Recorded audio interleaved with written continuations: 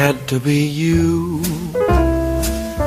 Is that men and women can't be friends because the sex part always gets in the way. I didn't heckle you. Just woo-hooed you. It's supportive. I'm in love with you. Could make me be true. Snap out of it. Could make me that comes be out of your eyes and your voice and the way you stand there and the way you walk. Just to be sad. Lit from within, Tracy. It had to be you, wonderful you. It had to be you. Hello, romantics. Welcome to It Had to Be You, the Talk Film Society podcast that's all about falling in love on the big screen. I'm your host, Manish, and it's been almost 6 months since I've recorded an episode of this podcast. Took a bit of hiatus as I'm going back to school. But, you know, we have a major romance on the big screen right now. So I thought it'd be a great time to revive the podcast for a bit, especially because this movie, one of the movies we're talking about is from a director I did not have much faith in terms of directing romance, but I guess I was proven wrong, as I usually am whenever I doubt these master filmmakers. Lesson learned, I guess, not to doubt Steven Spielberg. Yeah, that's correct. We are talking about West Side Story, both the 1961 film starring Natalie Wood and Richard Beymer, and also the 2021 new adaptation starring Rachel Zegler and Ansel Elgort. And I have with me here a very special guest, Ned Baker of the Roll Calling Podcast. Hi, Ned. Hi, Manish. Glad to be here. Yeah, thanks so much for coming on the podcast. I am a huge fan of Roll Calling. I listen to it like religiously. I even listened to your Westworld episode, which I've watched Westworld season 1 years ago. Don't remember any of it, but I really enjoy you and friend of the show, Caroline Sita, co-hosted together, and it's a lot of fun. It's really great. So I'm really glad that you could be here. So thanks so much. I'm delighted. And thanks to Caroline, our third half here, who introduced us. And she was on a previous episode of It Pod to Be You, is that right? Yeah, so she was on The Wedding Singer from February 2020, a very different time in our lives. Mm-hmm. Truly. Yeah. So it was a lot of fun to have her on. And I was very sweetly asked to be a guest on your episode. And I talked about Slumdog Millionaires back in the summer. A lot of fun. Really glad to return the favor and have you on the show. Yeah, well, it's my pleasure being here. Can't wait because the whole premise of your podcast is very fun to me, and I've listened to a handful of episodes. I think I jumped right into Phantom Thread first off. I said, "Oh, this title jumps out to me." And some ones. All good. So yeah, and I'm beyond thrilled that you invited me here to talk about the first West Side Story. At least is one of my all-time favorite films. I guess I could start with that preface. I'm not coming here as some sort of dispassionate party here. I have a great love for that movie, and was really excited to see the new version. Trepidatious, but excited. Yeah, me too. And I also love the original film. I've seen that so many times, and I was really excited about the remake just because remakes, I think, well, for one thing, I mean, we can sort of debate whether this is a remake or a new adaptation of the stage show. I think it's more so an adaptation than a straight remake, I think. But in general, like whenever there's sort of a new version of something classic, I'm actually I embrace that because I think there's always something new to be gained from looking at an old piece of work and kind of tinkering with it a little. And I also am like, well, the new version is bad and the original is still there. That's true. I'm definitely not precious. I personally am not precious about my childhood classics. I'm like, do what you want with it. If I like it, I'll watch it. If I don't, I'll just ignore it. I think that's an admirable quality. Yeah, there's a lot of, I would just say it seems that a lot of people are, as you say, precious about their childhood classics and defensive about. Yeah. I think I understand the fear that a new version will both get it wrong in your mind and then also become the definitive version. Yeah. And people will say, "Oh, I don't really care for that." And you'll say, "Well, if you had just watched the original one that I like, then." So I think that's my misgiving when they do new adaptations, remakes, any of those. But I think it is a mature thing which you are able to do and sort of stow that, because, as you say, like, it's not actually going to damage anything damageable. What you like will still exist. Yeah.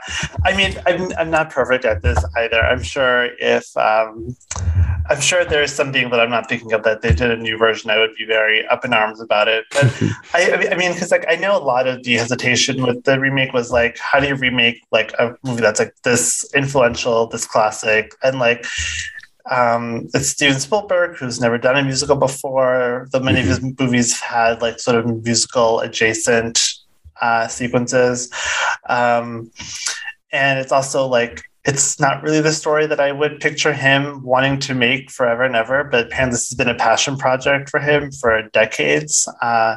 So, you know, we'll get to that. I mean, I'm excited to talk about it. But I'm also excited to talk about the 1961 version, just because, like, I think for all of its classics, it's also like there's a lot of stuff that doesn't exactly hold up to our 2021 standards. And I'm also, you know, I try to watch older movies without sort of that like lens, because it's not really fair, I don't think, but it's hard when there's so much that this movie does, so many decisions this movie makes that doesn't quite gel in our times. But before we kind of get into all that, I just want to hear what's your history with West Side Story, either the show or the film. Like, were you ever in a production, or have you seen a production of it? I was never in a production. I did a handful of musicals in high school, but I'm not especially gifted that way. No one really was in my high school, which was a very small high school. So yeah. I think something that is so technically demanding, you know, I think we did Urinetown, which like is, you can just push through that on character. You don't really need to be an impressive singer or dancer. Yeah. West Side Story, I don't think that is such a good candidate. So I've never been in it. I have seen it on stage, although my introduction was definitely the film. And I do have a pretty vivid memory. More than any other movie musical, you know, I feel like I saw all the, you know, quote unquote classic movie musicals as a child, but this was one that really, I felt this sort of build up to it, mainly because it has, you know, I was always like hearing murmurings of like, oh, the Rumble, you know, is he old enough to watch the Rumble? Like, yeah. So that was something, and it's interesting to have that be like built up in my mind before I even watched the movie. I'm like, what is a Rumble? Why can't I, a 7-year-old, see it? I was probably 8 or so when my parents were like, do you think we could do it? Yeah, I think we could do it. Let's do it. Let's rent West Side Story tonight. So we did the thing that, you know, speaking of precious about your childhood memories, lots of people are very precious about, which is, you know, we went to Blockbuster and we rented a VHS of it and we watched it that night. And I really dug it. I mean, I'm sure that I was very bored by like the last 45 minutes of it.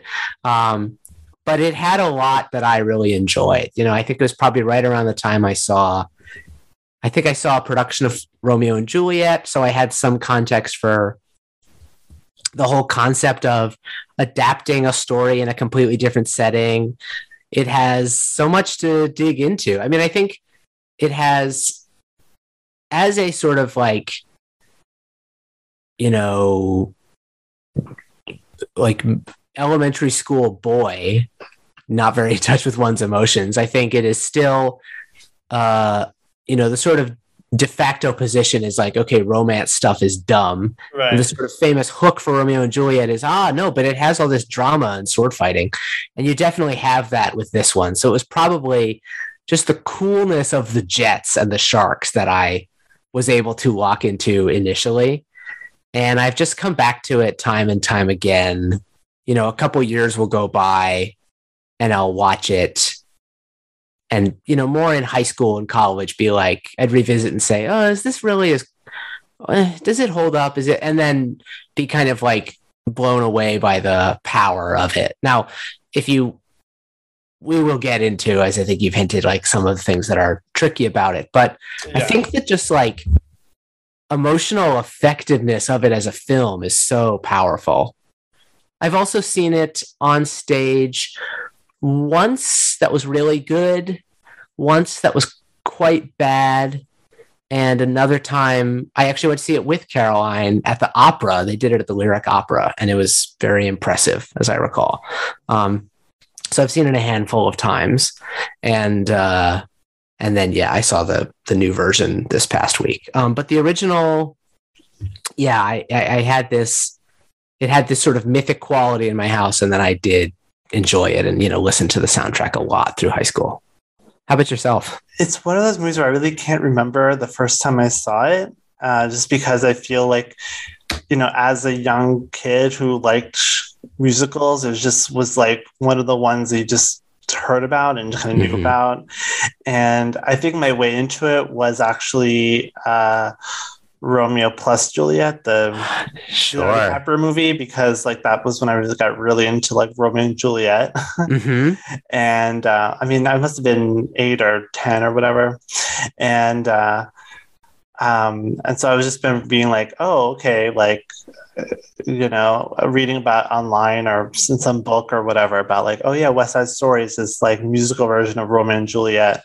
And so that, and like how like the Baz Luhrmann movie was like more violent, and so West Side Story is also like violent. But I really don't think it clicked for me until like high school, or even as late as college. Like during like whenever they would show like they would show it through the Fathom Events screenings. I saw one of those, and I mean, when you see West Side Story on the big screen, it like really jumps out at you. I mean, the opening sequence, the prologue, and the Jets ballet and all that. It just like, it truly hits you like how radical it is that like these like tough guys just start like dancing in the streets, and like you buy it because like the dancing, and I think this is emphasized even more in the 2021 version, but the dancing is so like athletic and violent almost and brutal that it doesn't feel like some elegant, beautiful thing that you see in a professional dance company. It's something you see that's very like gritty and grueling. It feels like it has grace, but in the same way that like basketball players have grace. Exactly, it's this like very impressive, powerful masculine energy to it. Yeah, exactly. And for me, as I was the opposite, where I grew up loving romance movies, and I mean, so to me, it was like even more powerful to have this like central love story. And over the years, I feel like I do get a little defensive over this movie, because I think a lot of people kind of have this same take of like Tony Maria and boring, everyone else is interesting, and I'm wrong. Like, well, yeah, wrong. I think that take is really boring in itself, because I think that like there's something really interesting about Tony and Maria. That I think there's something really interesting about Romeo and Juliet as well, because I think Romeo and Juliet also, like, those two characters get called kind of bland, but I think they're really interesting in how, like, also wrong. Completely disagree. Exactly, I know.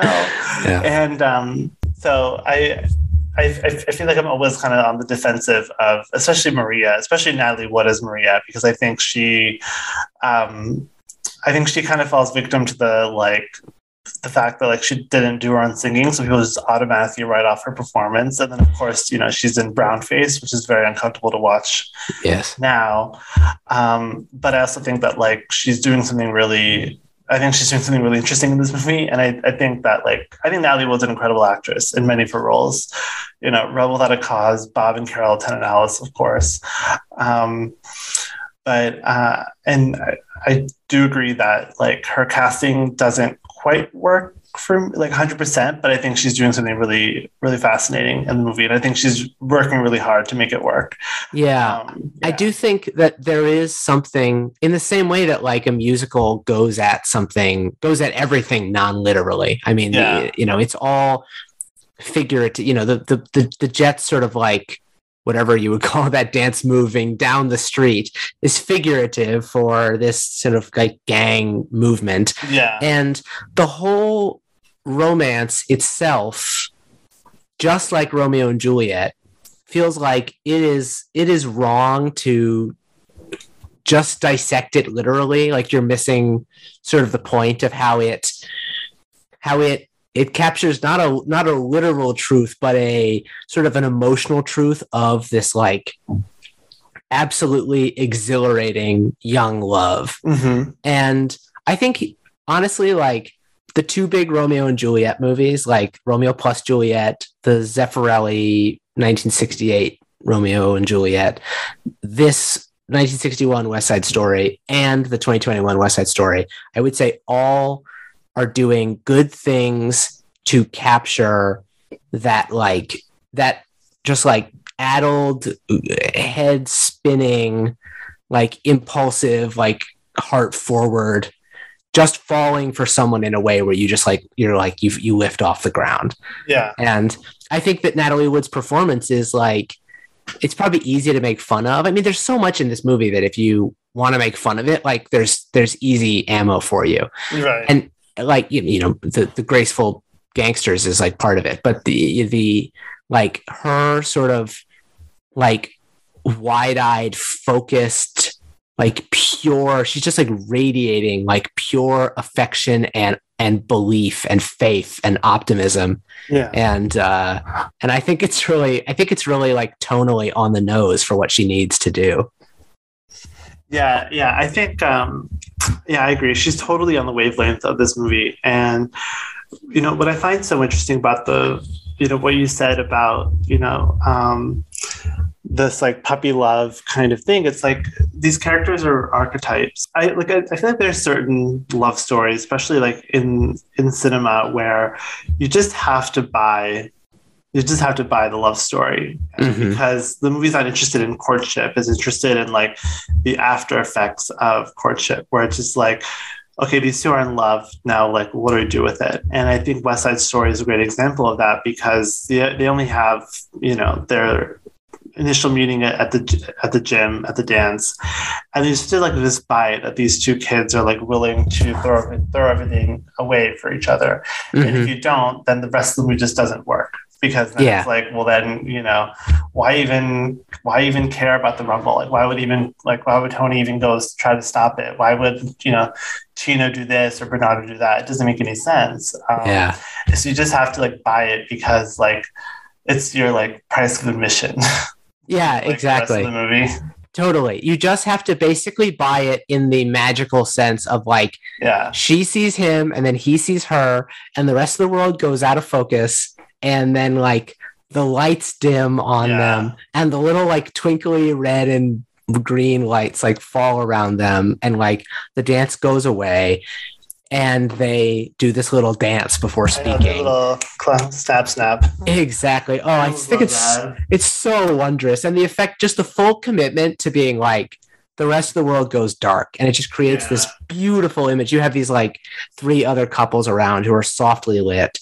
Yeah. I'm not a pro about movie lighting, but the lighting in this movie is unbelievably good. There are so many good lighting moments, and they do important work. I think, maybe most notably right there, where you are just like, it's magic. They've entered their own world. There is instantly a connection. No courtship is needed. And that, if you're going to do Romeo and Juliet, is like what you're signing on to do. Like if you want to do people who like slowly start to learn about each other, like do another story. This is not that. But I think it's a really smart way to adapt that. I mean, I think as an active adaptation, as someone, like you who likes Romeo and Juliet, I think there are so many like brilliant ways of bringing that story into the 20th century, into the mid 20th century. And the way they handle the dance is like totally one of them. So as someone who's kind of been with this material over the years, how has your lens over this love story changed? Because like for me, when I was younger, I was totally like, wow, this is like true love. This is it, And now older, I'm like, okay, these are just like two teenagers who just like, they kind of rush into, and I mean, not just Tony and Maria, but everyone else. These are just kids who have way too much free time, not enough structure, and just all this like pent up aggression and confusion, and they're just like having all these like catastrophic. They're making all these catastrophic decisions over a period of like 36 hours or whatever, or 40 or 24 hours, and it's like not that I really like I empathize a little bit more with the police in the movie, because I'm like, these kids are just like rooting their lives for nothing. But it's like I still have that, like I still feel like, oh wow, like I empathize with the kids, because I'm like, they're just like have so much they need to express without any tools or anything to express it, but they're also making all these decisions that are like ruinous. So I was wondering if you had that same experience of like changing your interpretation of the movie like as you get older. Completely. And it is so interesting to hear you use. You're just saying exactly the kind of things that have really struck me, particularly in the last 10 years. I mean, I think like as a teenager, I maybe didn't have perspective on this. I was just like, it's love, it's hate, it's violence, it's romance, it's passion. And there was like one viewing that I did in college that really like, I just clicked into this idea of play, and it was like G Officer Krupke that like keyed me into it. And only this time did I realize like the same thing happens for Tony and Maria when they do One Hand, One Heart. It's like they're literally playing a dress-up game. Yeah. And I think this is a brilliant thing. Romeo and Juliet actually get married with Friar Lawrence. I think it's a really smart adaptation to be like, they don't exactly have an accomplice in the same way. They marry themselves in like a play act. They play act getting married, but it carries the emotional weight. And that was the moment of my viewing that I did tonight that hit me the most of the 1961, is when they have been doing this, like, that's Riff, that's my papa, tell her she's not getting a daughter, she's getting rid of a son. And they're lining up, he's got his top hat and she's got her little bridal veil, and they're lining up the mannequins, and they like pause and simultaneously both realize what they've done and are doing, and they like turn and look at each other slowly. It is such an unbelievable shot and little bit of blocking and bit of acting that they suddenly like, it's charged, because I think what you're talking about it being about sort of two different facets of teenagers who have, as I think you said, like no structure, no real visible support. I mean, you have Doc, but it's sort of questionable, like how Doc much is useless. I like Doc. I love his lines. And I love his perspective. His like, I mean, he's like sees the same things that you and I are seeing here, and that makes him valuable. But he's not helpful. So essentially, they have no support. They have Doc, and they have the cops who are pricks, and they are exploding with energy. And I really see the romance and the gang war as just two sides of the same like irrational coin, just like, bam, I love you, bam, I hate you.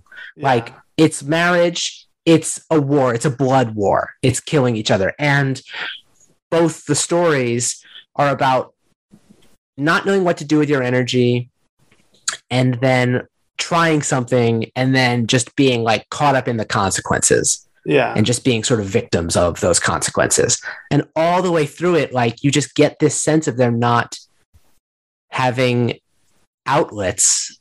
There's a line, I don't know if it's I can't actually now remember if I just saw this in the movie, because I reread the play script. It's not right in front of me, but it's like, I think it's an Anita line about like, that brother of yours is so healthy after a fight. He has to like get out his feelings. Yeah. And she gets it. She gets that like all these people just have energy they don't know what to do with, and they are playing with real stakes, but they also are constantly like playing games and playing dress up and doing impressions.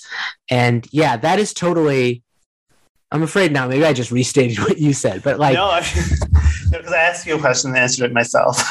Sure. But yeah, I totally think you're right on that. Like, it is a brilliant look at the way in which energy is like exploding out of youths, and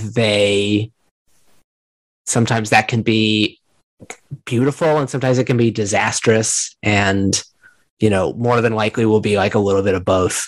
And yeah, I think it is really smart in the way it like looks at that.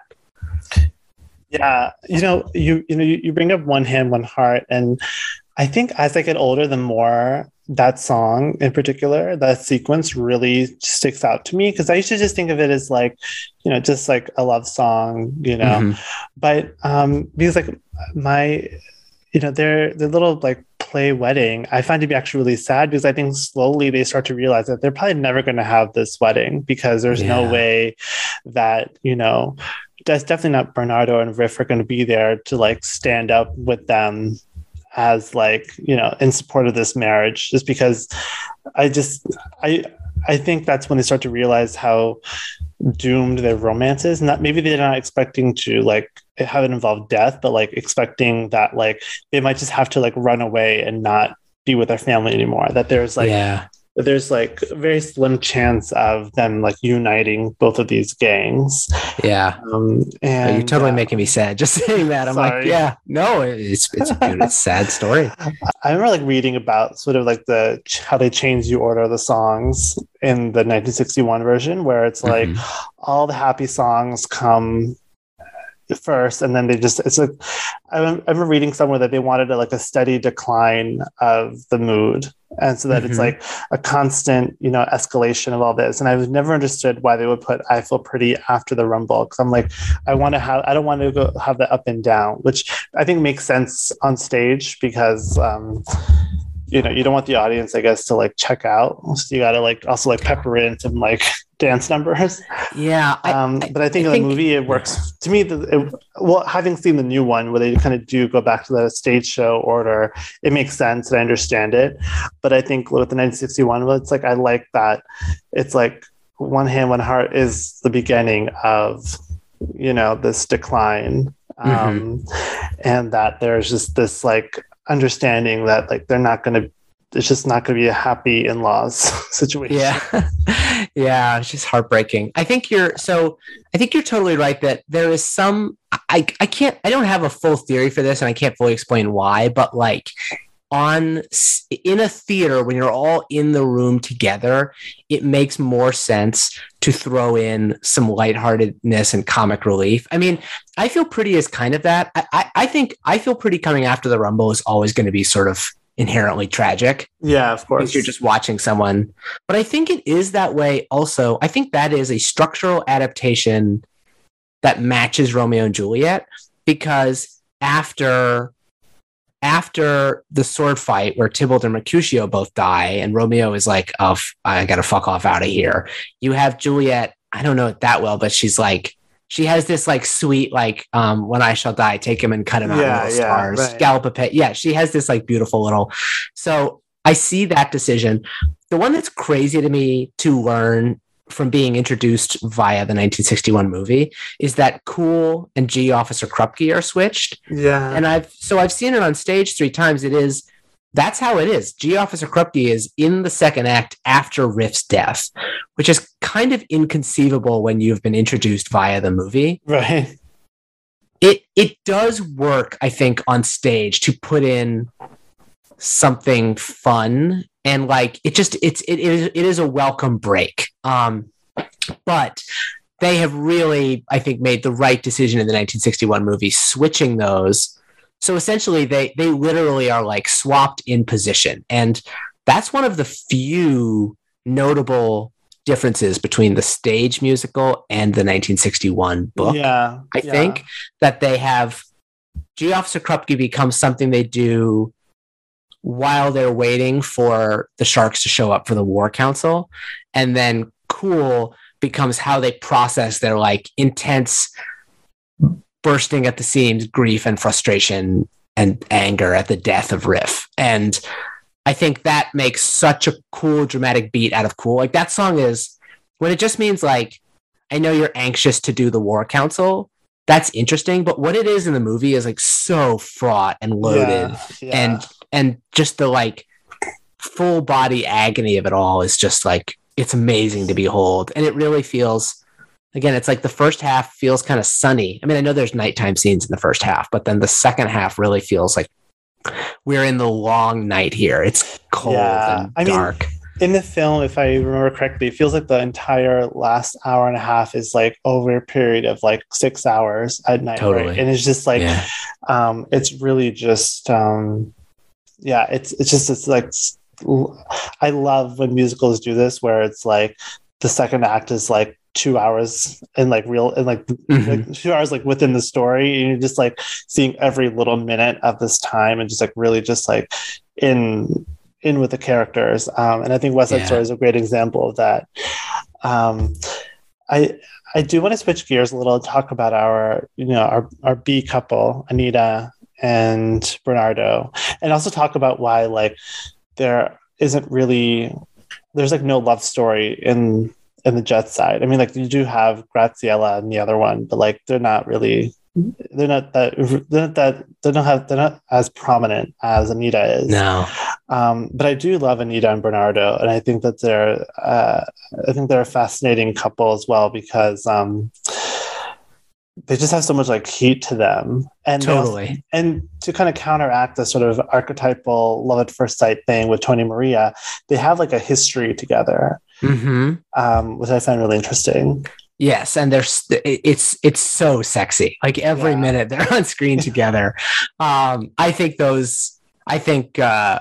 Rita Moreno and George Chakiris are like unbelievable as individuals and as an on-screen couple.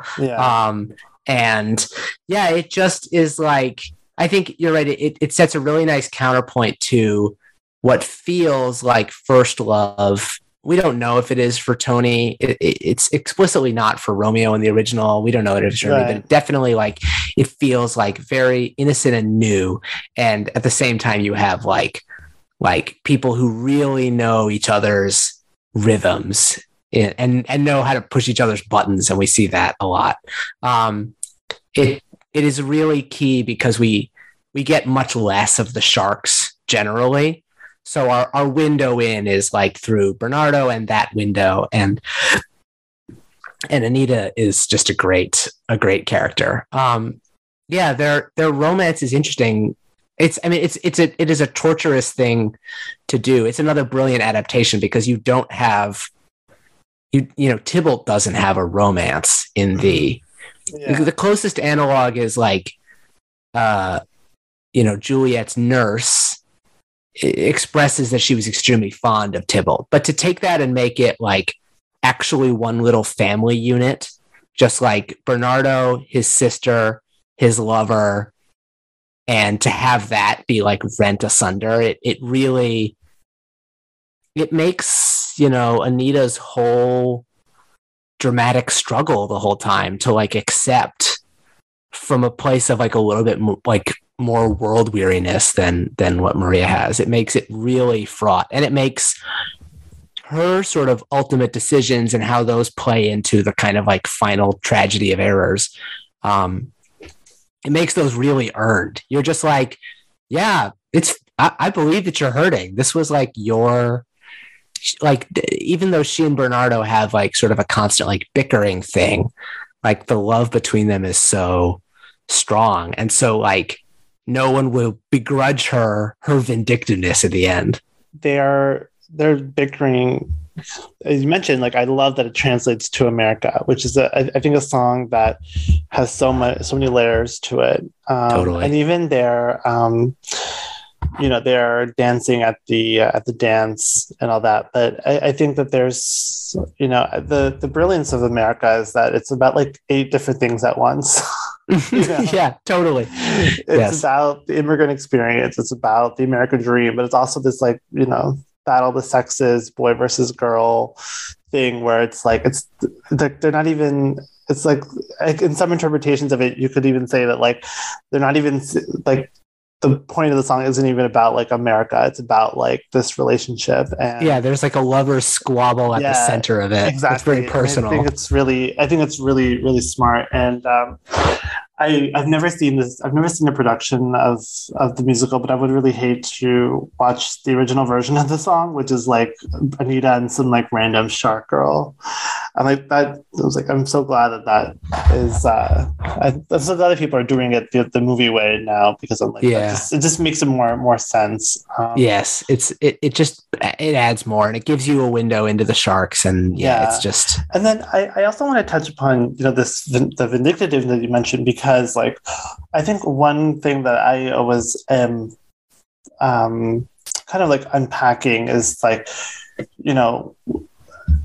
when Maria finds out that Tony killed Bernardo, and she kind of decides to still love Tony after that. And I think it's a decision that a lot of audience members have had issues with. Even I sometimes am like, I don't know if it quite really makes sense for that to be the story. It's like one of those things where it's like the story has to be how the story is, so it has to happen. It happens fast. It happens fast, and but I also think that like A Boy Like That, I Have a Love Sequence, which is probably my favorite song in the show. I think that's such a powerful song that you buy it, and you also buy that Anita is like wants to support Maria, even if she just wants to like, even if she hates every jet, which she has the right to, especially Tony. And it's like this like push and pull between her like selflessness and her like vindictiveness. And I find that to be really, for a character that can just be comic relief and just sort of like the hot, sexy one, I think her character actually has a lot of depth. Oh yeah. And I think honestly that like that, and I think Rita Moreno really like is a serious candidate for like best performance in the film. There are a ton of great ones. It's gonna be hard to pick a favorite, but like did she win an award for this? Yeah, maybe? She won the Oscar for it. Great. Well, I think well deserved. She really digs into all of those things that we talked about. It's like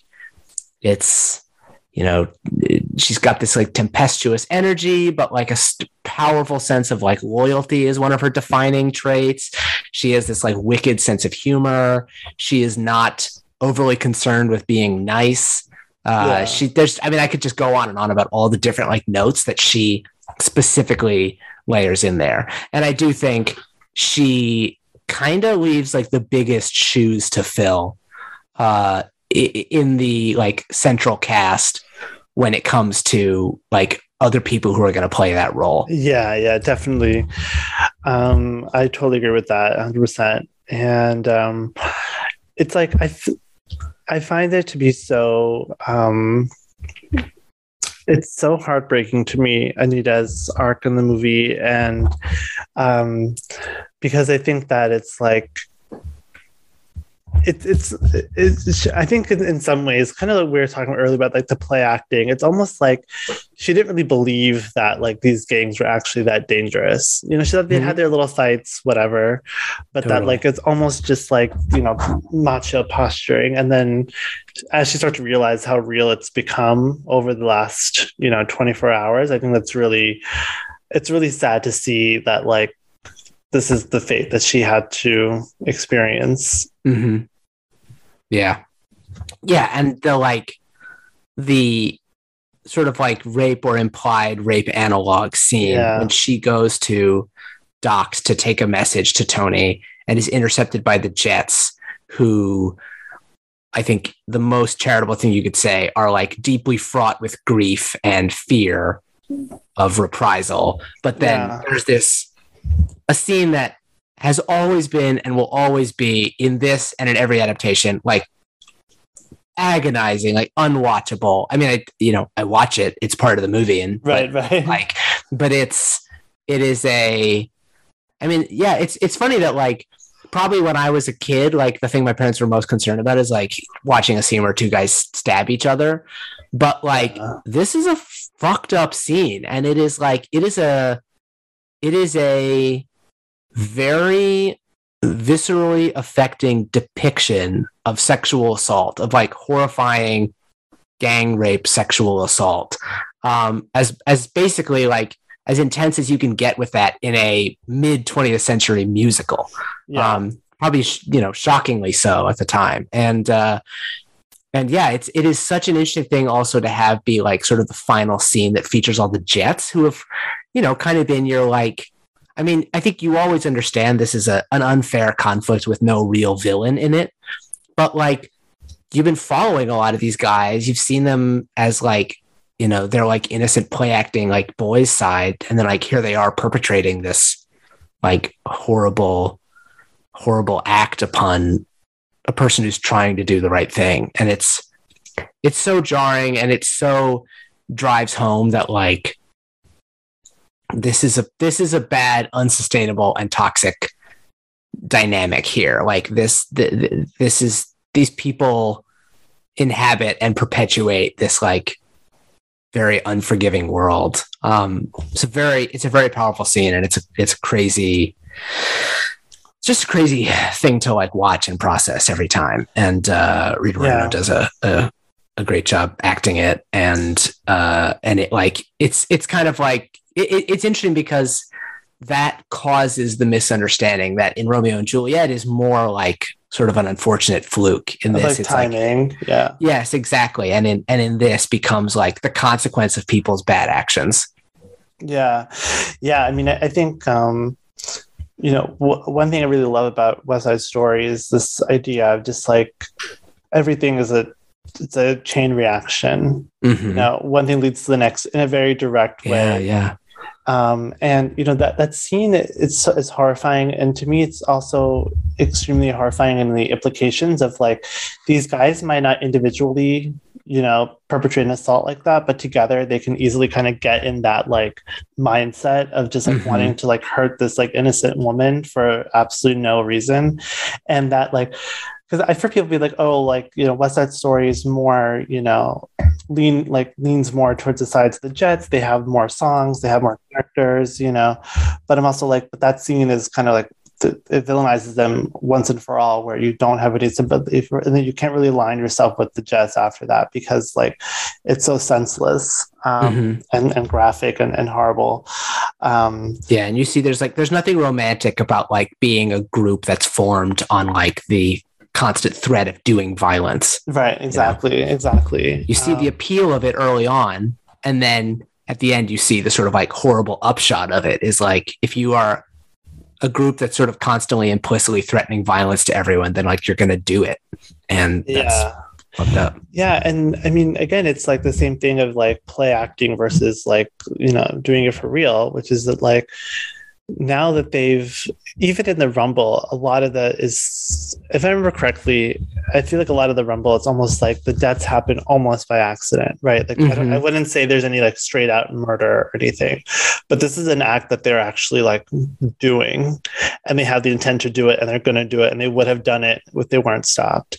And I think that's highlighted even more in the 2021 version in a way that I find extremely unsettling, but very dramatically interesting.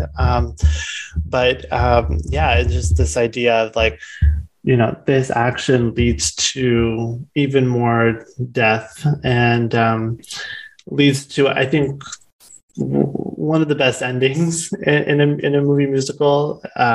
Maria's sort of like, how many bullets are left, speech, and this idea of like, she was this innocent young girl, and now she has witnessed hate and firsthand, and she's just can become just as violent as the rest of them. And I just find it interesting that this movie doesn't end with Romeo and Juliet dying like the Shakespeare play does. Maria survives and goes on to live an uncertain future. And I was wondering if you had any thoughts about that, or anything of like what you imagine happens after the movie ends. Oh gosh, it's so funny that I have not really considered what comes after it in the same way that with Romeo and Juliet. I just see it as this little like music box that opens and then shuts. I think we see the sort of tragedy. It's almost like her innocence has been sacrificed on the altar of making the gang kind of understand. I mean, I have always taken a slightly optimistic look at, I think that this movie and the Romeo and Juliet play imply a reconciliation of the warring parties. In a sense of like, you kind of get a 1-2 punch of like, we lost our leaders tragically, and then we lost people who had like no business even being involved in this. Yeah. And with that, you know, you get this beautiful little gesture in both movies, although I think it interestingly is like a little subtler and more organic in the 61 version, where a couple jets go to pick up Tony's body, and as they start to like lose their balance a little bit, two sharks just sort of like impulsively go forward and stabilize him, and they like sort of look at each other, another like very powerful eye contact moment, and then they lift him up and carry him out. And I think the sort of cost has been that Maria, who's kind of the most pure heart at the center of this, and that's true of Natalie Wood with her performance, and it's totally true of like Rachel Zegler in the new one. She's also this pure heart at the center of it, that she loses that innocent faith, that optimism, and is now like a grieving widow who, you know, as she says, like, I too can hate now. And that's the sort of like, that's the tragedy of her. I don't know. I don't have a conjecture on what her life is like, but we definitely have a sense that like she's been irreparably scarred by this. Yeah. The reason why I ask is that I think, a couple of years ago when I watched this movie, I became obsessed with what happens to Maria after. Mm-hmm. And I was like, I would imagine that she, I don't know, she never really fell in love again. She never got married. She like tries to become like a teacher or something. She just like tries to like live a life. It's a very like quiet, sad life, but like in a way that she's just like, not to like punish her further, but like I just imagine that like she would just kind of live her life, but in a more solemn way. And that's like the tragedies of this woman who had so much, you know, who could represent this American dream, just had it squashed out of her. But I do agree that like there's something about like her innocence being lost in this way that really shakes everyone.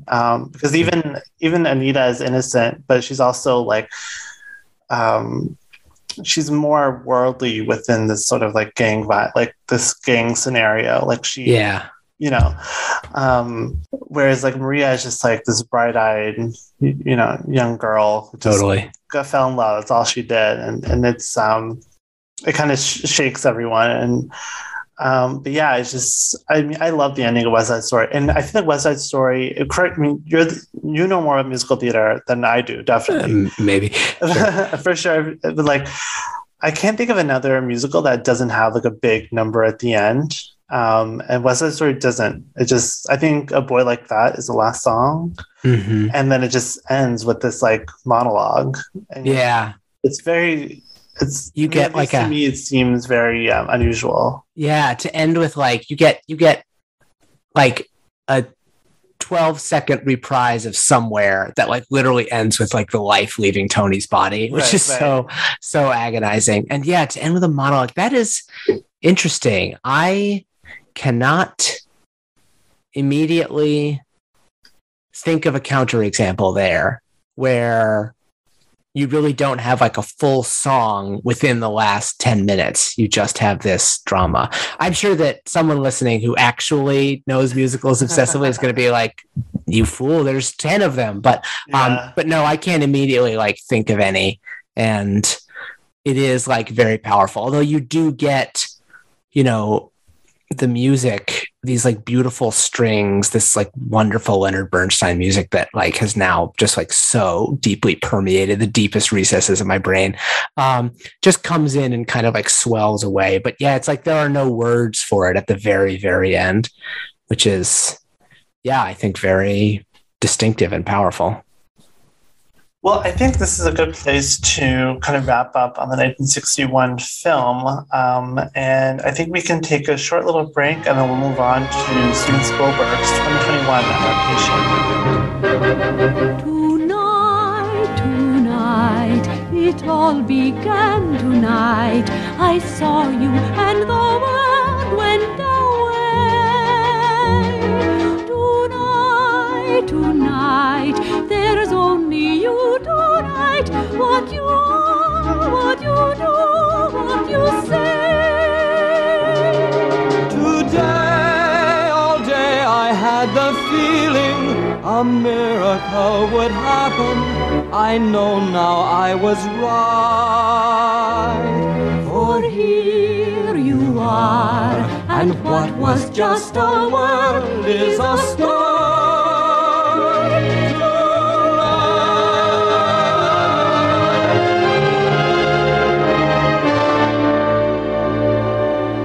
And we are back. We're going to be talking now about the 2021 adaptation. I just want to kind of put this out there. Ansel Elgort, the star of the film, was accused of some pretty credible and severe sexual assault crimes.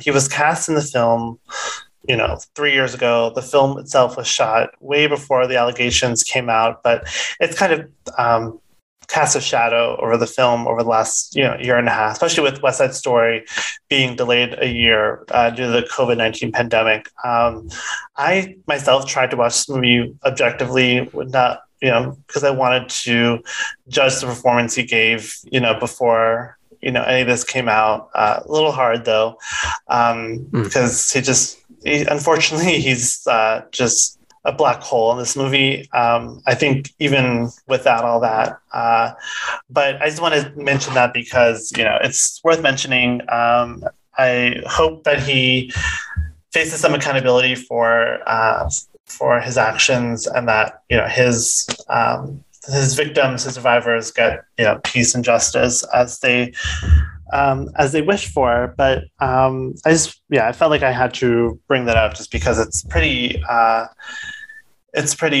awful, the stuff that he's been accused of, and I didn't want to not mention it because we are going to be talking about him.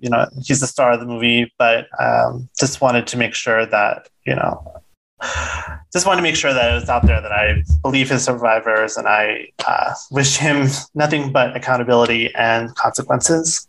Yeah. But having said that, I wanted to ask you, in general, your opinion about the 2021 film, because I actually don't know if I saw your reaction online or not, or if you posted it, but so I've been curious for the last week. I have not posted about it online. Okay. I don't so much know what yours is either, so I'm excited to have this conversation. Okay. I would say that I had generally a favorable reaction to it. I mean, I had a good time in the theater.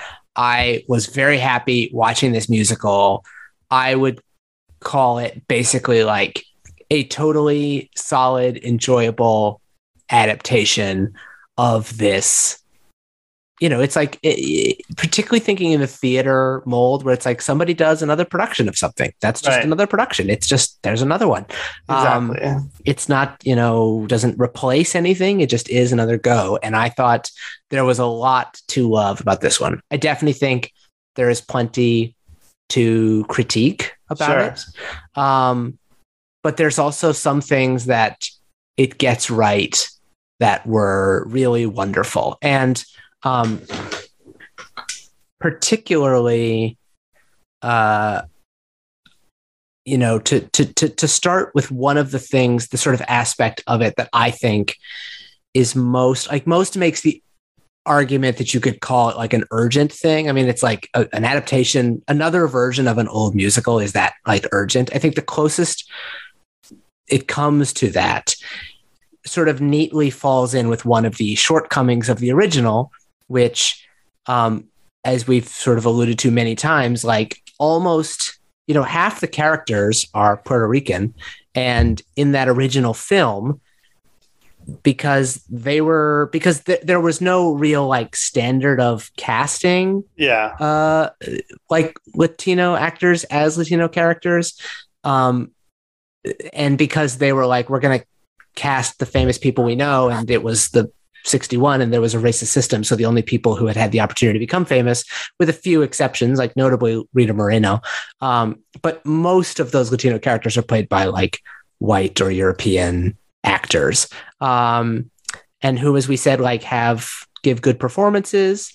I think it's important in remembering the musical that like there's an alternative version where they would have just made this, they like would have set it in like Outsiders world and made it like he's a greaser, she's a soc. You know, they could have made this like an all white musical. And instead they chose to tell the stories of Puerto Rican people. That said, it was all just a bunch of, you know, New York Jewish guys writing it. They cast a lot of white people to play a lot of those roles. And in the 2021 film, the aspect of it that I find most refreshing and urgent is that it has really like made the sort of representation a lot more equitable and like even-handed in sort of three key ways. They have like written out a lot more scenes that involve sharks. Bernardo and Chino in particular get more depth. Yeah. They have greatly increased the amount of Spanish language dialogue in it, which is presented unsubtitled, something that was not excessive or too, that I thought was a really good decision, but still one that, you know, pleasantly surprised me. Yeah. And they have actually held themselves to a standard of casting, you know, Latino, Latinx actors in all these roles. And so what you get of those characters is really satisfying in the new one. There are other adaptation choices I find interesting. We can get into which of them I find good interesting, which I find bad interesting. But that particular like creative mission I thought was really worthwhile. I think the cast is generally pretty terrific. I find the guys playing Riff and Bernardo in particular to be like super watchable. I love both of those performances. And visually, I think the movie is really delicious. It's great. I mean, like the original one is as well, and I think maybe still like more so to me, at least in a more iconic way. But the way the new one is shot is beautiful, and the choreography is great. So yeah, a lot to love there. How about you?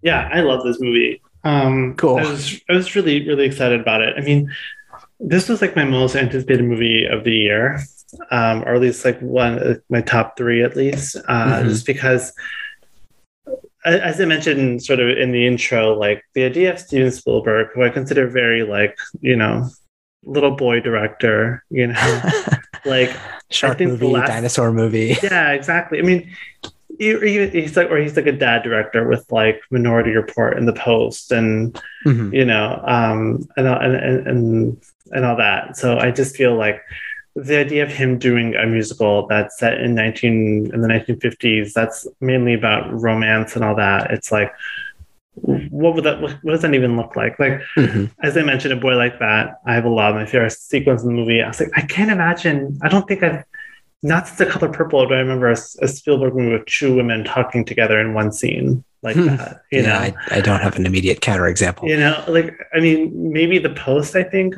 The Post definitely does, actually, because, you know, Meryl Streep's the lead in The Post. I know she has scenes with Alison Brie. So, okay, there's that. But, like, I'll take your word for it. But, I mean, it's so alien to me. I just was so curious. But I definitely agree with you that, like, if there's a urgent reason that this movie is necessary, it's the casting of it, and to sort of correct that, you know, the sort of the racist practice of the 1960s where they just kind of cast. I mean, yeah, like even like Rita Moreno, like they put brown skin on her just to make her even more darker. Because I mean, we can. That's a horrible decision in itself. But I think that, like, to, you know, have Rachel Zegler and Ariana DeBose and all these, you know, wonderfully talented actors in the roles of the sharks, it just like makes, you know, David Alvarez, who's like a Broadway veteran. I think most of the people in this movie are Broadway veterans. But it's just like, it's so it just feels very cool to have this like diverse cast that represents what this neighborhood was probably like back in the day. And to also give opportunities to all these like incredible actors to like have this like big showcase, especially someone like Rachel Zegler, which is like this her like first major role. I think she was like found on YouTube or something. Like she's one of those like, you know, dream stories where it's just like this girl was picked out of obscurity to have the star-making performance, and then like just completely like shreds it. Totally. You know, she's terrific. And I also think this movie does a lot to beef up Maria and Bernardo and Anita and Chino especially. And I'm like, yeah, like if any movie is necessary, I don't like this idea of like when people are like, oh, this movie wasn't necessary at all. Because I'm like, movies are they don't have to be necessary. Yeah. They just have to like fulfill some like emotional, artistic, you know, thing. Yeah. But if this movie is necessary, it's for Maria and for Rachel Zegler and for Chino and for Anita and Bernardo. And I love that I love the dialogue that isn't subtitled, because you understand what they're saying, you know, just emotionally you understand it. And because Spielberg's direction is so classy and so elegant, and these performances are so invested and so committed and so resonant that, you know, everything comes across well. And I love this sort of like through line of people being like, you have to speak English, and that's sort of just getting ignored.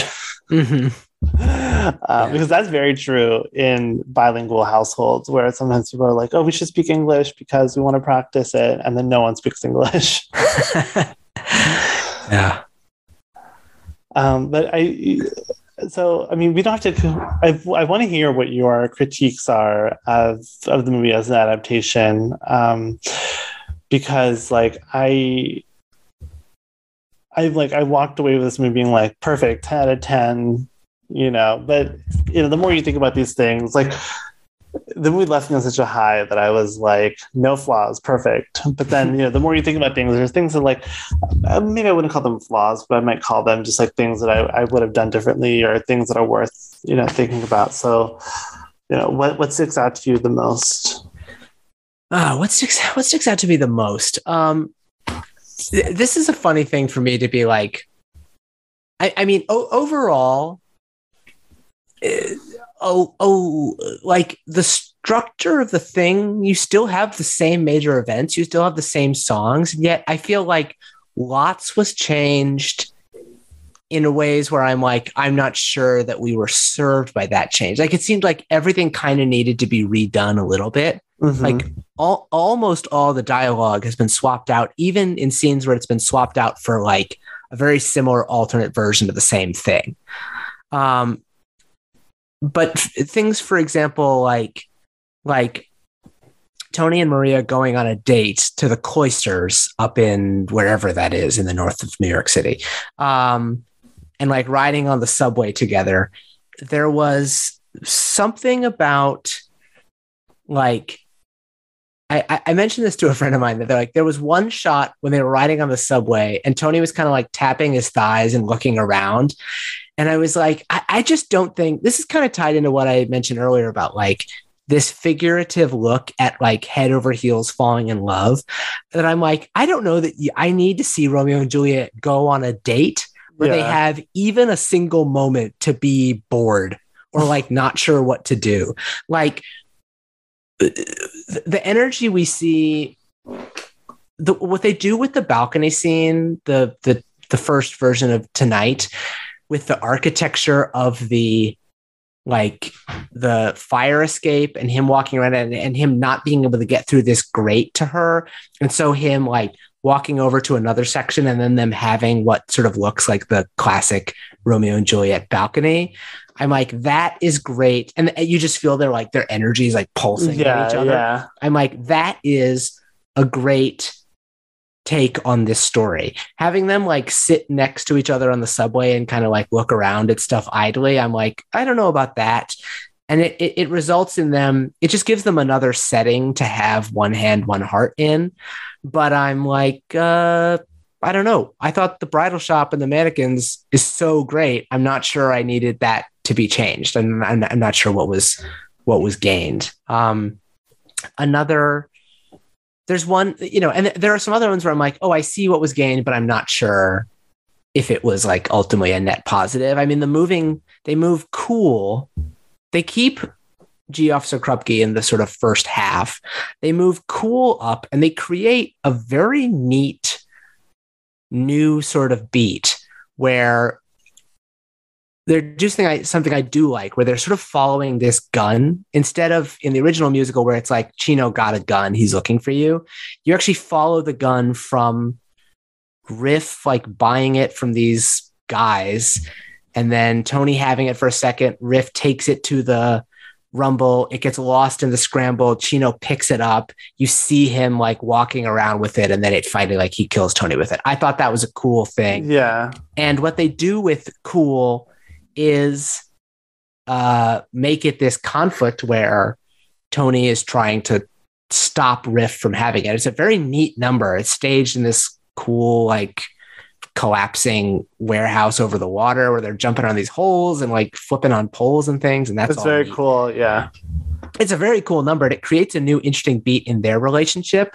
But then I'm like, the thing is, what Cool was in the 61 film is more powerful to me. Like what it explores and how it keeps the Jets arc going.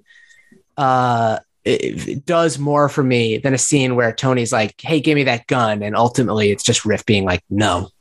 So those were some changes that I didn't like. I also felt like this is just sort of, maybe this is just me being too like Twitter politics, like needles going, but I felt like they softened the cop characters in a way that was just really mystifying to me. It was just like, it was perplexing to me to have in 1961, an Officer Krupke and a Lieutenant Schrank who are like, they're interested in stopping gang violence, but I think ultimately sort of seem like, I mean, Schrank ultimately seems like sort of like a self-interested racist prick. He's not,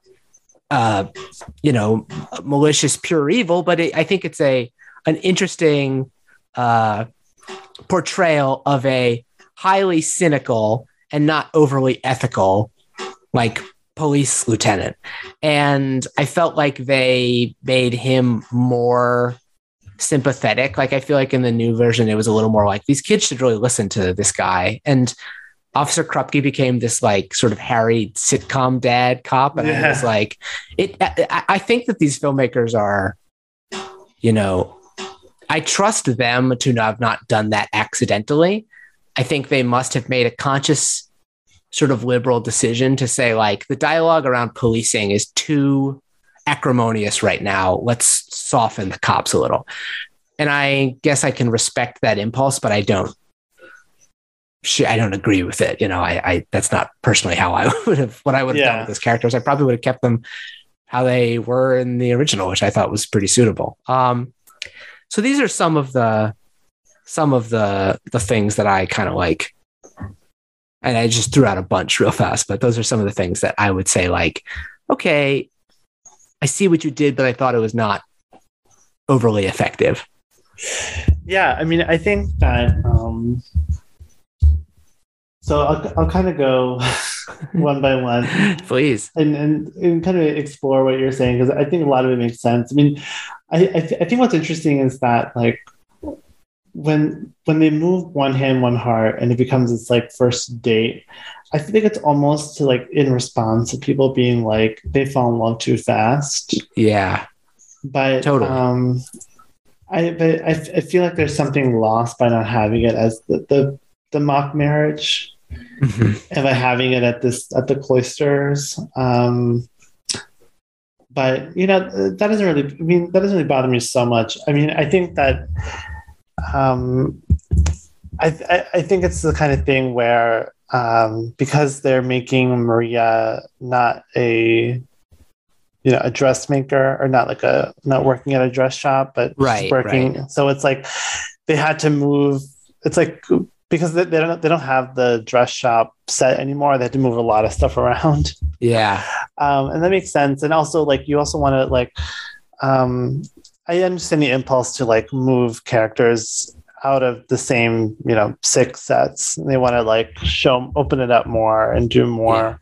That's an impulse that I think every kind of stage to screen adaptation has, which I think audiences who might not be into live theater like you and I are might feel claustrophobic of, these few locations.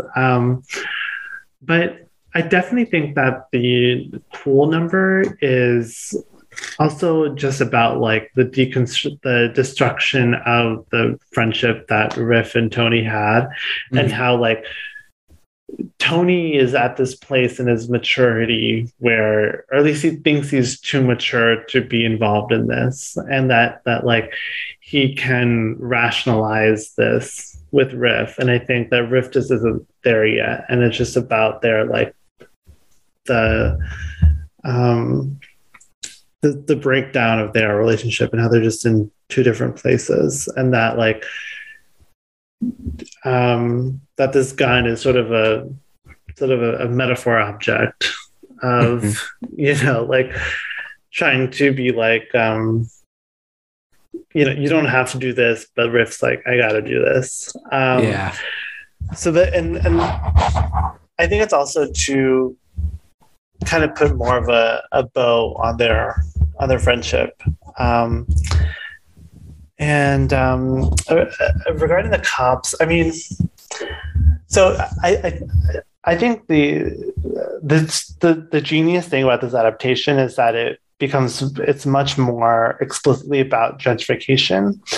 So I actually saw this movie in the neighborhood that it takes place in, which is very surreal. Wow. There's a shot of 60th and Broadway, like the street sign, and like that's where the theater is, literally. And I feel like they put in that street signs for this specific theater so that people who see the movie there are like, oh wow. And like, they show like the plans for Lincoln Center, and like right outside the theater is Lincoln Center.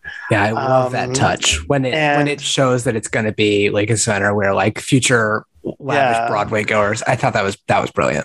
So, and I think what I find really interesting about the cops in this movie, and also just about this like war between the gangs, is that I think the cops kind of know that ultimately this gang war means nothing because everyone's getting pushed out at some point in the near future, and they all did.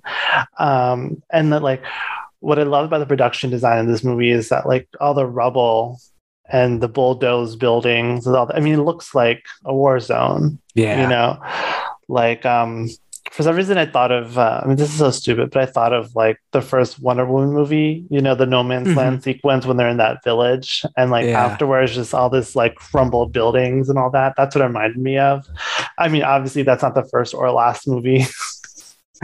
But that's just the immediate reference I had. But totally just this idea of like, I think Schrank and Krupke are just resigned to the fact that, like, especially the Jets, like they have the option to, if anyone, have the option to get out of this neighborhood and to like actually make something of themselves. And that they're fighting this useless war over this ground that's not even going to be theirs for a long time. I think it's almost like not, I wouldn't say it's like, let's pull back the cops. I think it's let's show that like the cops are almost resigned to let this gang war happen because, or they try to stop it, but not because of the gangs, but just because like, what's the point? I've only seen the movie once, so maybe this is sort of like conjecture or speculation on my part that doesn't hold up on rewatch. But that was just my take on the movie, is that like ultimately everything in this movie is doomed. The romance is doomed. The turf war is doomed because everything's going to be changing in like 5 years or whenever those plans start. Yeah, and it's very. I mean, at first it was cool to be like, oh wow, I'm watching a movie in this neighborhood, and then it made me really sad because I'm like, all these like Puerto Ricans that moved to this neighborhood, they all got pushed out. And that like, I mean, when you think about Chino, right? Like Chino is like, did you ever watch The Sopranos? No, it's so funny because I almost like started the first episode like yesterday. Yeah. No, I have not watched it yet. Well, there's this character. I mean, there's this character in like I think season 3 who's like, you know, the Tony Soprano is like, this is the kid that can get out. I mean, even like Meadow Soprano, like she's like the golden one that can like get out. She has the brains for it. She has the drive for it. And the tragedy of the Sopranos is that all these characters that could get out just get sucked back in. And I think that's the tragedy of this movie too, which is like Chino is like, they make a note of him saying he's going to school. He has this career as an adding machine repair guy. Is that a calculator? I don't really know what an adding machine is. I don't know. Maybe it's like, it's what the accountants use. Right. Yeah. Producers. So like, and even he gets trapped in this cycle of violence. And same with Maria too. I like the touch that Chino is explicitly not one of the sharks. He's like just a guy that they know, and Bernardo tries to keep him out, but he kind of forces his way in. So what they do with Chino in this movie, love it. And then it's like arranged marriage between Chino and Maria. Like they have a little fun together. He's not some like, you know, macho jerk that's just trying to control her. Like he actually like they like in an alternate universe, like they could have like a nice, cute little marriage. Totally. You know? He's just like the James Marsden character in like every other. He's just like, he's a nice guy. He's perfectly nice. He's just not the one that she's attracted to. And he's also almost a victim as much as Maria is, as much as Tony is. I think what attracted Spielberg to this is that like, there's like this weird hopelessness to this movie. And like, I always think of like Spielberg sort of like post 9/11, you know, output of like Minority Report, AI, War of the Worlds, which is just like grim. Munich. Yeah. It's a very grim set of films that I think I thought about that. Yeah. And I think West Side Story, for it being a like bright, beautiful, romantic musical, I think it's a pretty grim movie, especially this version of it, which is like even more like grounded in like real, you know, socio-political, like actual tangible themes. Yeah.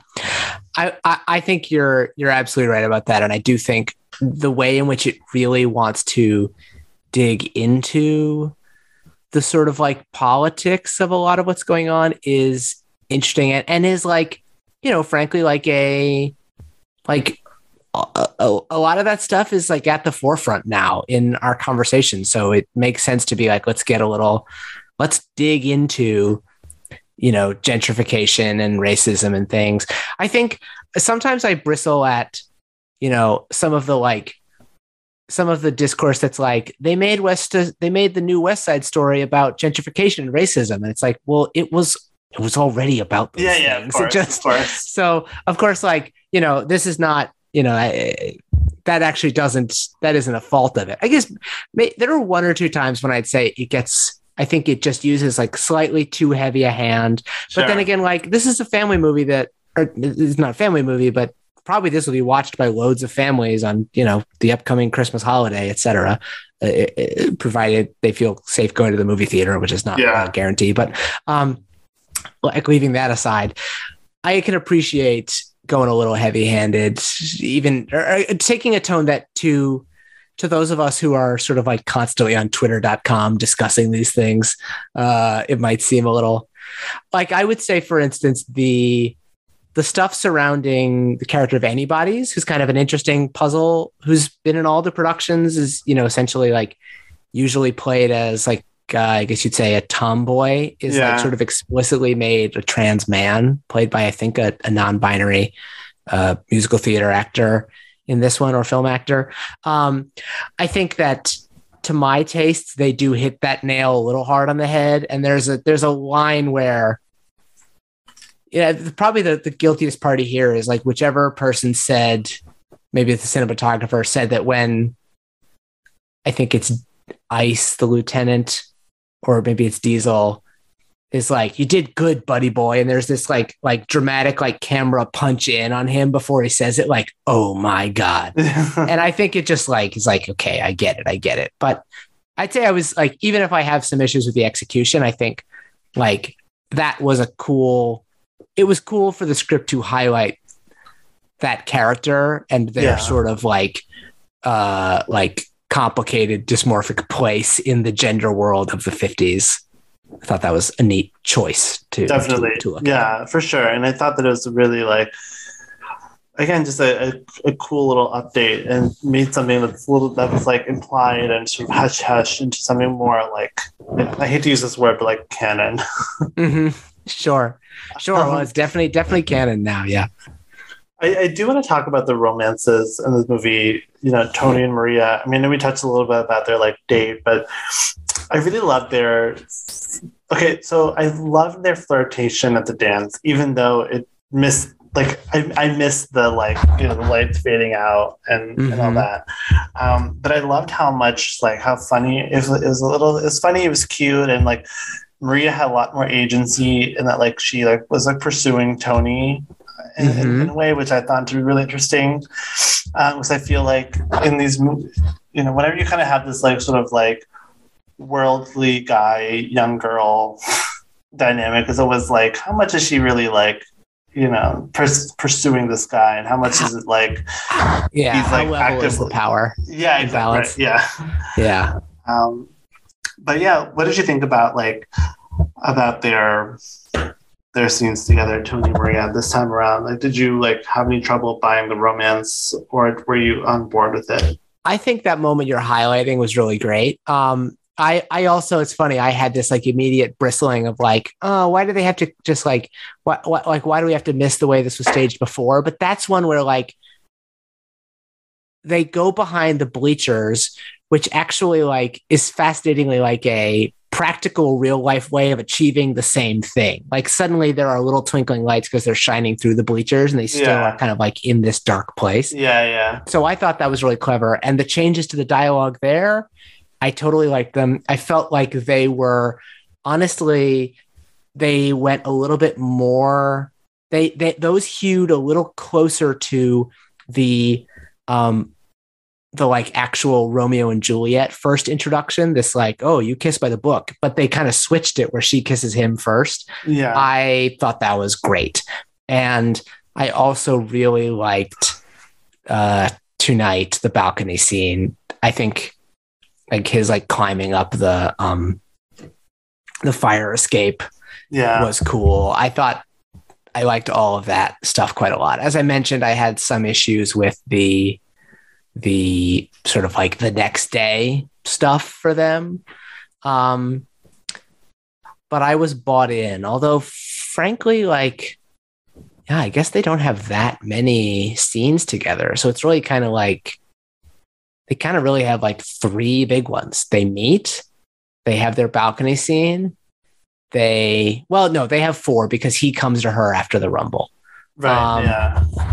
But for whatever reason, that one didn't make a huge impression on me in the film. It's like, I would love to have been in the room with Tony Kushner as he's writing that scene after the rumble. Because I wanted to, like, I felt like they rushed it because I knew that you just like, there's really no way around Maria, like, you know, forgiving him of her brother's murder.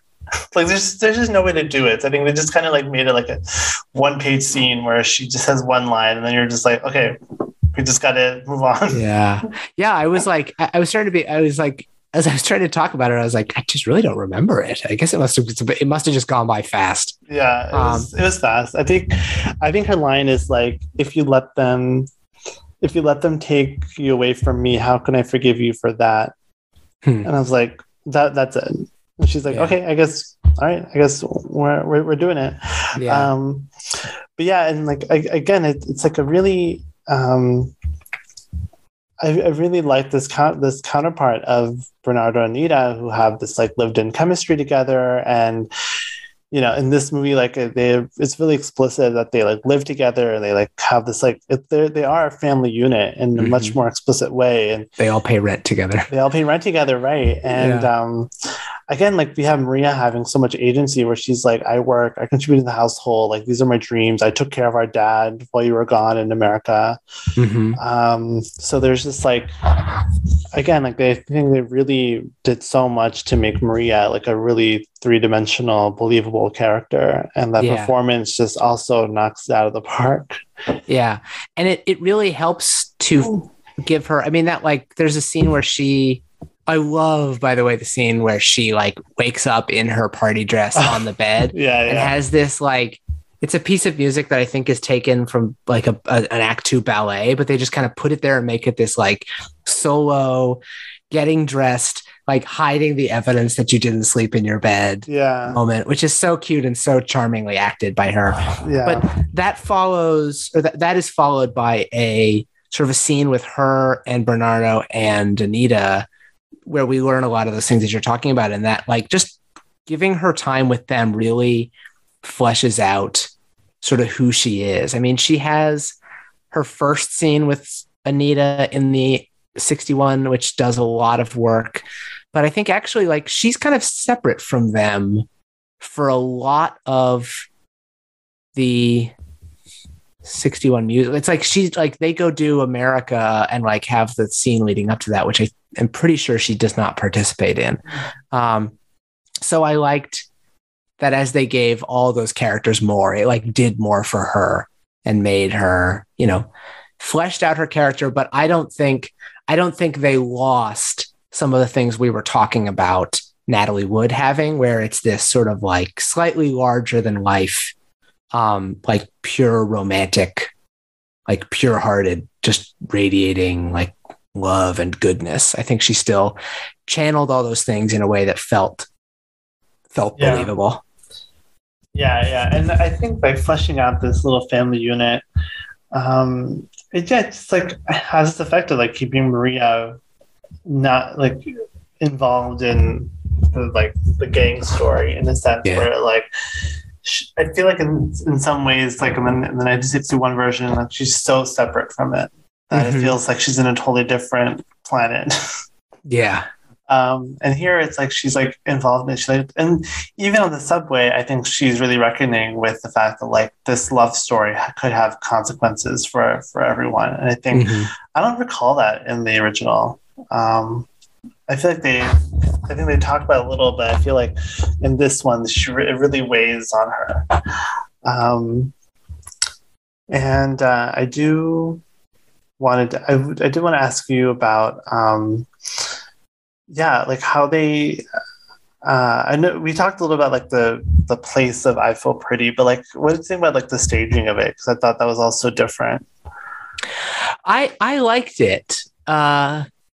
I liked it. It is another one where they layered something new on top of it, and it was really about particularly like a consumer-based American dream. Just having them go through this sort of like dream home landscape filled with these like blonde white mannequins, and see the sort of like, this could all be yours, that like obviously can't be theirs because they're all like cleaning it as the maids, I think is a powerful image. I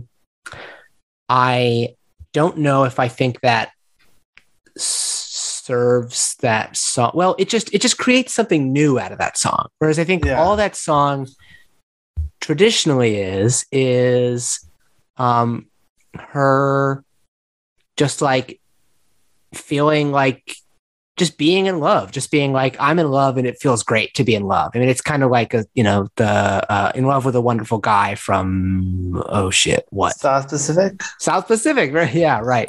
Kind of similar thing, but this layers on another sort of political commentary. I feel like my thoughts may become clearer on another watch, like whether I think that's a good thing to layer on. It's kind of similar to the song G, Officer Krupke, which is a song I've always just adored. I think is so funny and such a good little like bit of like smart aleck social commentary, as well as like giving the Jets a chance to be at their like most playful. I was like most prepared to kind of like harumph at it if they like made that not funny, and I think they did a really good job and it was funny. It is another scene where I think they layered on more stuff, possibly unnecessarily, like there's like an extra story going on there about Baby John like not knowing how to participate and then learning to participate, and I was like, I wasn't sure about all that, but like at least it was funny. But yeah, so I feel pretty, I'm fine with the placement. I am intrigued by what they chose to add to it. And I would have to sort of like wait and see if I think that was like ultimately a net gain or a net loss. Although like, you know, the fundamental center of it is still performed extremely well by Rachel Zegler. So like you still get emotionally what I think it needs to do. That definitely gets done well by her. There's something really chilling about Officer Krupke, which I want to mention before I forget. To go back to that is that there's that woman at the station with them, and she locks herself in a cell. Yeah, and when she did that, she must be I think she must be like a prostitute, I guess, I guess or something like that. But I guess that's the implication. When she did that, it like sent a chill down my spine, because I was like, oh wow, like she knows that there's like a definite potential for her to be harassed in some way with a bunch of like rowdy gang members, without any authority there to stop them. And to me, it was like, it was foreshadowing of the Anita sequence later, which I found to be extremely unsettling, and like graphic, like even without even like anything, even without the actual assault being perpetrated, like it gets stopped right in time, but it's unsettling because, I mean, the way they stage it with, Graziella and who's the other jet girl? Graziella and Velma, them being thrown out and banging on the window. I mean, it's horrifying.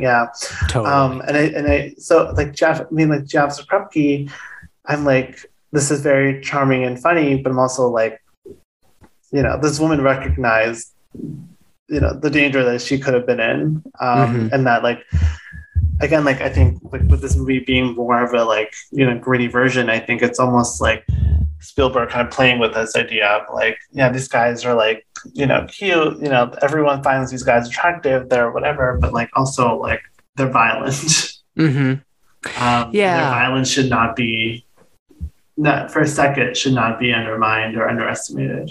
Yeah, that's an interesting thing in holding it in, like sort of like holding them accountable for that dynamic in that moment. Because I admit, like, I think of G Officer Krupke as kind of being the Jets' like most sympathetic moment, because they're just sort of playing with each other. They're not fighting anybody. And they are essentially making the claim that, again, not to like constantly refer to topics that are being discussed on Twitter, but like that I think some millennials can identify with the immense frustration of saying like, you are asking us to hold ourselves to a high standard of accountability, right, for how we fared in a world where we were set up at every turn to fail. Now, I don't personally feel that I have been set up to fail in a way comparable to these characters. That's not what I'm saying, but I think that is a really like, it's a compelling sort of argument they make. It is it's just sort of like being crass and crude, but also like contains this like deep truth to it. It's an interesting thing to add that in with, as you say, like sort of that presumptive sex worker woman. I don't know that they like saw that through in a way. I don't know. That would be another thing I would need to like revisit and see how I felt about it. But it's an interesting moment that I had kind of forgotten about until you mentioned it. But it's like, it's in there. And again, it's like some decisions I approve of, some decisions I disagree with, but I really trust Kushner as a writer and Spielberg as a director enough that I'm like, they did intentionally what they did, Right. Yeah. They were going for something with everything. Yeah. Yeah. And I think that like, when you think about, I think it's funny that we're talking about Officer Krupke and I Feel Pretty together, because I think they're like, in some ways, like, I don't know, maybe I'm just like reading too much into them, but I feel like they're connected in some way because like they're both extremely playful songs, and especially with I Feel Pretty being like this, you know, anthem of these like cleaning women who are like you know, like you know, trying like just kind of pretending and play acting as like, you know,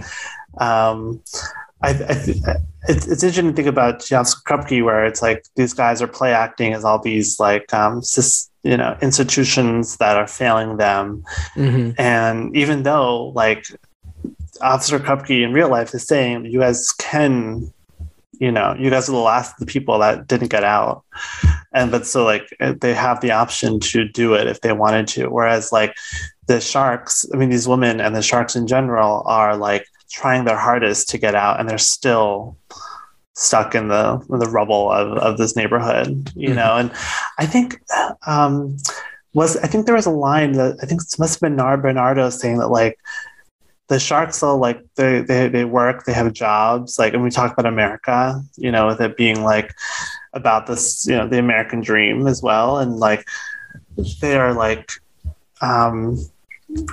it's like they're I mean, like I think what's interesting about this adaptation of West Side Story is that it really highlights this idea that like these are two communities that are being pit against each other by a system that wants them to create enemies out of each other so that like they don't fight the system. And and I think that like the sharks are like trying really hard to like break out of that system and to do it, but like everyone's just getting caught in these cycles of violence and a misunderstanding. Yeah.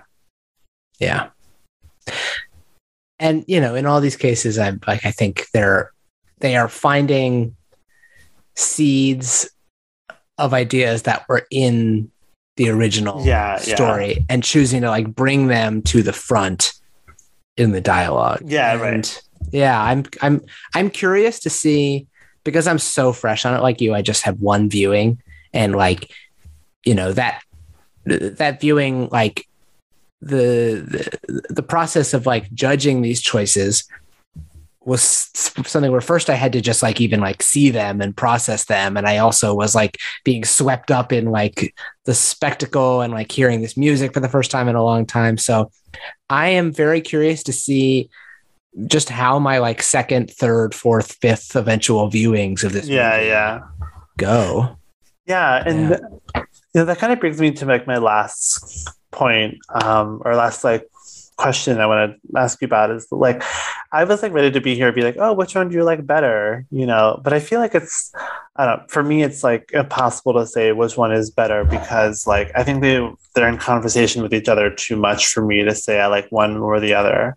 I think it'll be I mean, I think that like both movies to me are just like well crafted on a technical level, and they're both like, the way that they're different, the way they're similar, just to me they're always going to be existing side by side. I don't think I could ever say one overtakes the other. I mean, the only thing is that like I will have to watch the new one like a million times to catch up, but that's right. But I was wondering, you have the same thought, or you firmly like the original is, you know, still the best?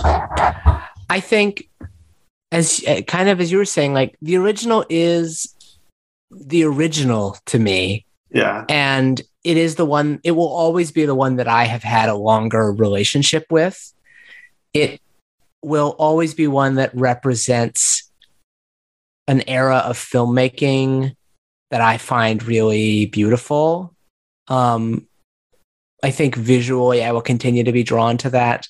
I think for the reasons we talked about, like some of the things, there are many things that the 2021 film offers that you just cannot get in the original. It's just not there.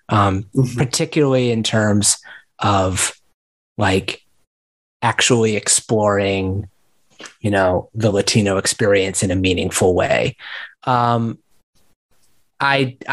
do think that, we will have them both in conversation with each other. I think probably, I mean, the original has been, I don't have a concretely defined current 10 favorite movies, but the last couple times I did that, it was on there. And I don't think that the new one will crack that top 10, but I look forward to continuing to watch it. I find there's a lot about it that has me interested.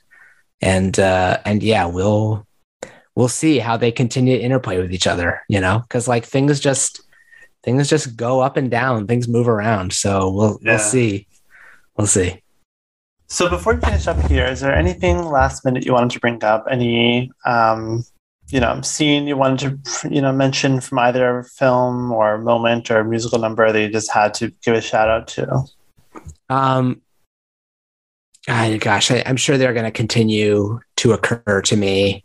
I feel that the new one, you know, as we were just sort of saying, they're in conversation with each other. I think they're also in conversation with all the adaptations of Romeo and Juliet, like that "You Kiss by the Book" moment we sort of mentioned, as well as like Riff's death in the new one, where he gets sad, then he kind of laughs a little and behaves like it's going to be fine. That kind of brings in some Mercutio stuff. I just think that the story of Romeo and Juliet is a great one, a beautiful one that, despite having been told so many times, is still worth telling. And I will always have a deep fondness for it. And I like all of these things that are exploring it. So yeah, that's kind of all I'd have to say at this point. Yeah, I mean, I definitely want to echo that. I want to give a quick shout out to Ariana DeBose, who plays Anita in the remake, just because, you know, as we were saying, it's a pretty tough role to play after such an iconic performance, but I think she not only lives up to Rita Moreno's portrayal, but also gives it her own and gives it her all, and I think makes an impression. It's quite astonishing. I mean, especially, you know, she's wonderful in, you know, America and at the gym and all that, but I mean, again, a boy like that, you know, you were satisfied. Fabulous. Oh my God. Satisfied with that new. Yeah. I mean, I'm sure you've seen how much I was obsessed with that number and how just excited I was to see Spielberg direct it. And he pulled it off. And Ariana DeBose and Rachel Zegler both of them together in this movie are just outstanding. And if there's any reason for this movie to exist, it's for those two lead performances. You know, that's enough for me to justify a remake of a classic Oscar-winning, you know, influential movie musical. Sure. Well, Ned, thank you so much for being here. I remember you and Caroline did an episode like this on In the Heights way back in the summer, and I love listening to that. So it was really great to be able to participate. Thank you. In an episode like that. So thanks so much. Please let the listeners know more about your podcast and where they can find you online. Yeah. So I'm on Twitter.com. If that wasn't clear at this point, then I don't know how. At Ned, just NED 4 times in a row. And moreover, our podcast is at Roll Calling. That's ROLE, where we pick an actor and then we just do 5 episodes discussing each episode a new movie, a movie that actor has done. It's been very fun. Dev Patel Cycle was one of my faves. That was the one that where Manish and I met each other. But we've had a lot of fun with that. We're taking a little holiday break, and I expect we'll be back next year. So yeah, it's been a very fun project. It's my first year in podcasting, and I'm really I'm loving doing it, and I'm loving actually starting to meet people sort of in that world. That's really, it's a lot of fun. Really fun. Yeah. So it's a real treat. I did a little Yelp when I received your first message. I was very excited to be invited here, and it's been a pleasure chatting with you about these 2 great movie musicals. Yes, thank you so much again. You can find me on Twitter at Vertigate314. Also, you can follow the podcast at It Pod to Be You. Please remember to rate, review, and subscribe to the show to help people find the show as well. I am not sure how much of this revival of the podcast will continue beyond this. I did want to talk about licorice pizza on the podcast at some point when it becomes more widely available to people. But yeah, so look out for that probably in the next month or so, whenever that goes live. Yeah, Ned, thanks again. And listeners, thanks for listening. Please go see West Side Story if you feel comfortable doing so. If not, it'll be available streaming very soon. But watch it whenever you can, however you can, because it's quite a treat for the eyes. Thanks again. I feel dizzy, I feel sunny, I feel busy and funny and fine, and so pretty. Miss America can just resign. La la la la la la la. See that pretty girl in that mirror? What mirror where? Where can that attractive girl be? What, where, who? Such a pretty face, such a pretty dress, such a pretty smile, such a pretty face, such a pretty face. I feel stunning and entrancing, feel like running, and dancing for joy for us.